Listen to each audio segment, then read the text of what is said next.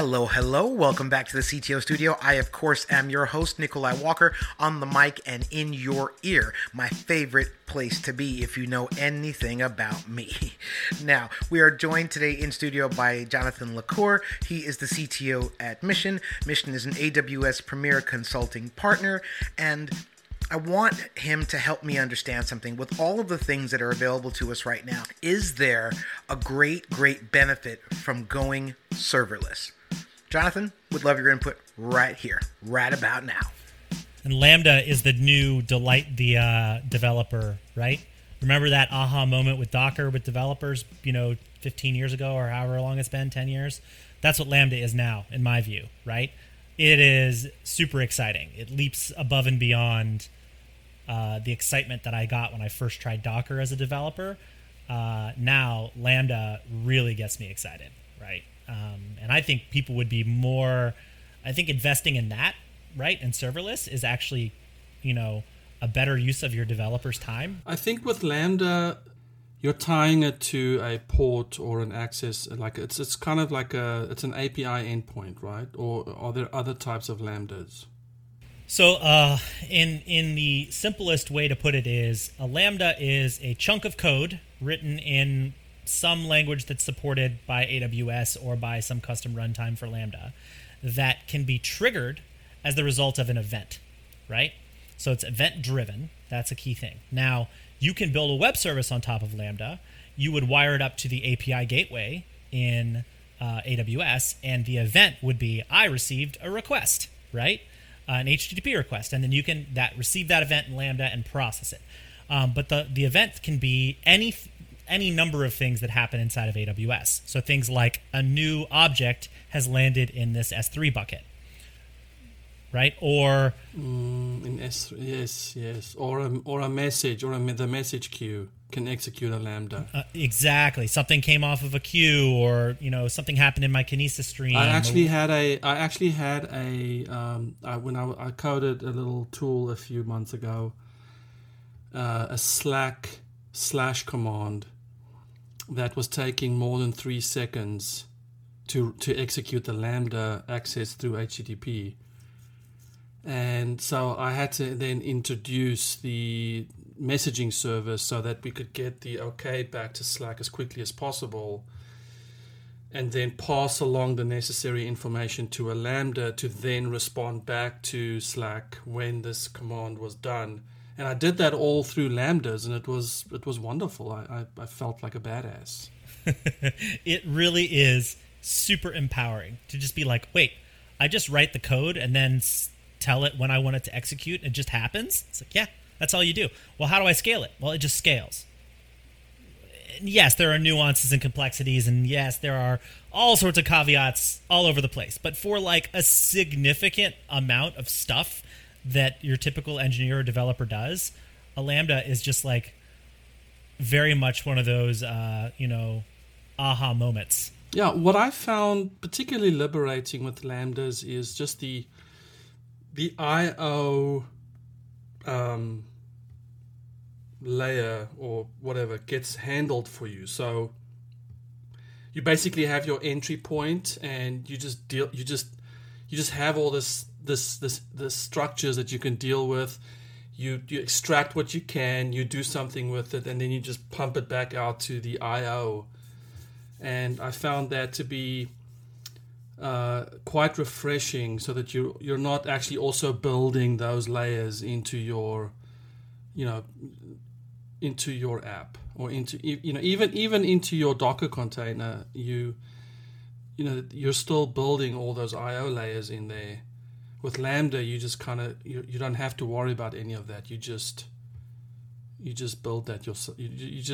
That all gets taken care of for you. Yeah, it would be, it's really interesting you mentioned that, because the way I often think about this is, if you've ever had a home and had to do a renovation, or had to do maybe you're deciding, I'm going to redecorate my home. I want it to look different. And the thing that's going to delight the people who walk into my house is, new paint on the wall or new furniture or whatever, right? But it would be like walking in and being like, oh, now you know what I'm going to do in order to start. I'm going to start with building out all of the plumbing and electrical in my house, right? That's what a developer, like when you're doing things like building out queuing systems and stuff, it's like you're building plumbing. Stop it, right? Like paint the wall, put in the couch, right? That's what you're trying to get to, and you're sitting here and you're building the plumbing. It's like the plumbing should be done by somebody else for you and handled, right? Don't do that.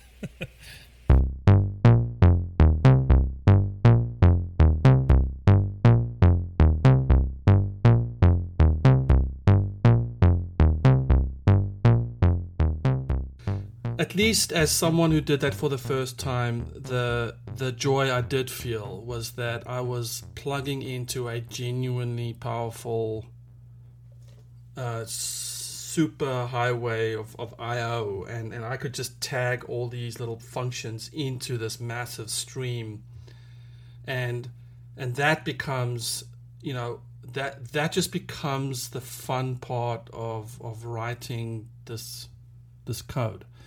Now, I haven't done it to the degree where I've had to run stuff locally, like, mocking the event locally.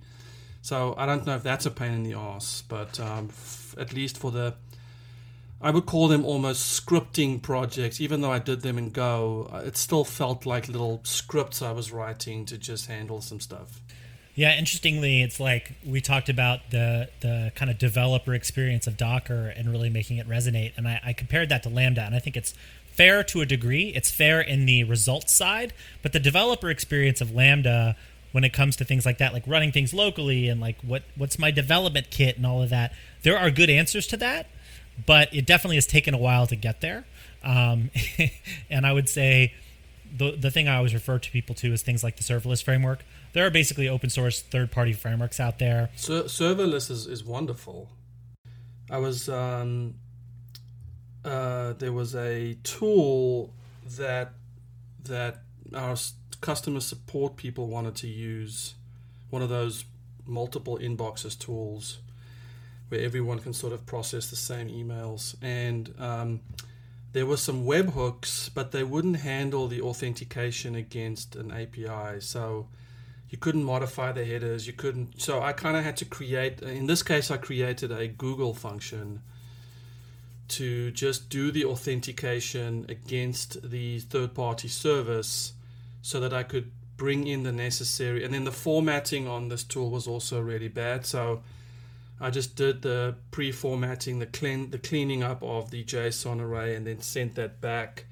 And so I did that as a Google function. And again, just so wonderfully quick and crisp and clean, and just a wonderful way to do that. But as far as the local development goes, I was able to mock a lot of that with the serverless framework, and then also the serverless framework gets you going, and kind of with the little templates and all that. It just is it's a lovely. I love it. It reminds me back of the early days of like Rails, right? When it was like, oh, cool, like I just run a couple commands and it like generates all the scaffolds and I'm good to go. Like I remember when that was like the hot thing, right? Like honestly, some of the biggest like leaps in technology have been when you really hone in on that developer experience, right? Like empowering developers to like do incredible things quickly and not have to worry about stuff. That's all my favorite technologies have been, right? Rails has been one of my favorite technologies. I never, I'm a Python guy, so like I used other things that were in that vein, but like I always had a great deal of respect for sort of Rails for innovating in that area, being like, you know what? Am I the most powerful thing in the world? No. I don't handle every single corner case and, every single thing in the world, but at the end of the day, my developer experience is second to none, right? You run a few commands, you have a fully functional application, and that's what serverless framework can help you with. That's things like Amplify, right? Docker, all of these things that have been the most effective and most exciting bits and pieces in technology in the past like 20 years have really been things that make developers' lives awesome. And I think that part of that is that feeling that, and I'm reflecting on when I started doing Rails generators and all that. There was just a feeling that I wasn't trying to do it my way. I was just doing it the right way. There was no debate about, when you set up your API sort of methods and all that.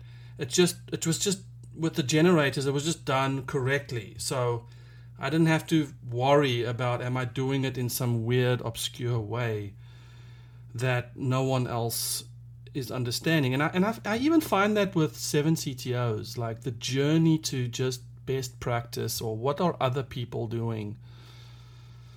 It's real, man. I mean, in this technical tsunami, I mean, people do not know am I doing it right? You know, and I think this goes back to the Kubernetes thing. It's like, whoa, shit, everyone's talking about Kubernetes. I should be doing it. No, you shouldn't be doing it. Yeah, I mean, should you understand it to enough of a level to know whether or not you should use it? Yes. But should you be doing it just by de facto because everybody else is? No. That's yeah, exactly. It's not the logical answer, right? Totally with you.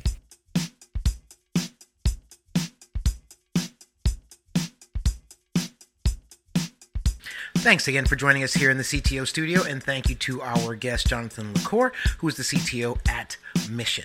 So if you would please do us a couple of favors. Number one, subscribe to the podcast here. That's available in iTunes. Also, go check out missioncloud.com and check out 7ctos.com. And we will be back next time with another interview with Jonathan LaCour and IoT being built for Etienne's hot tub. Stay tuned.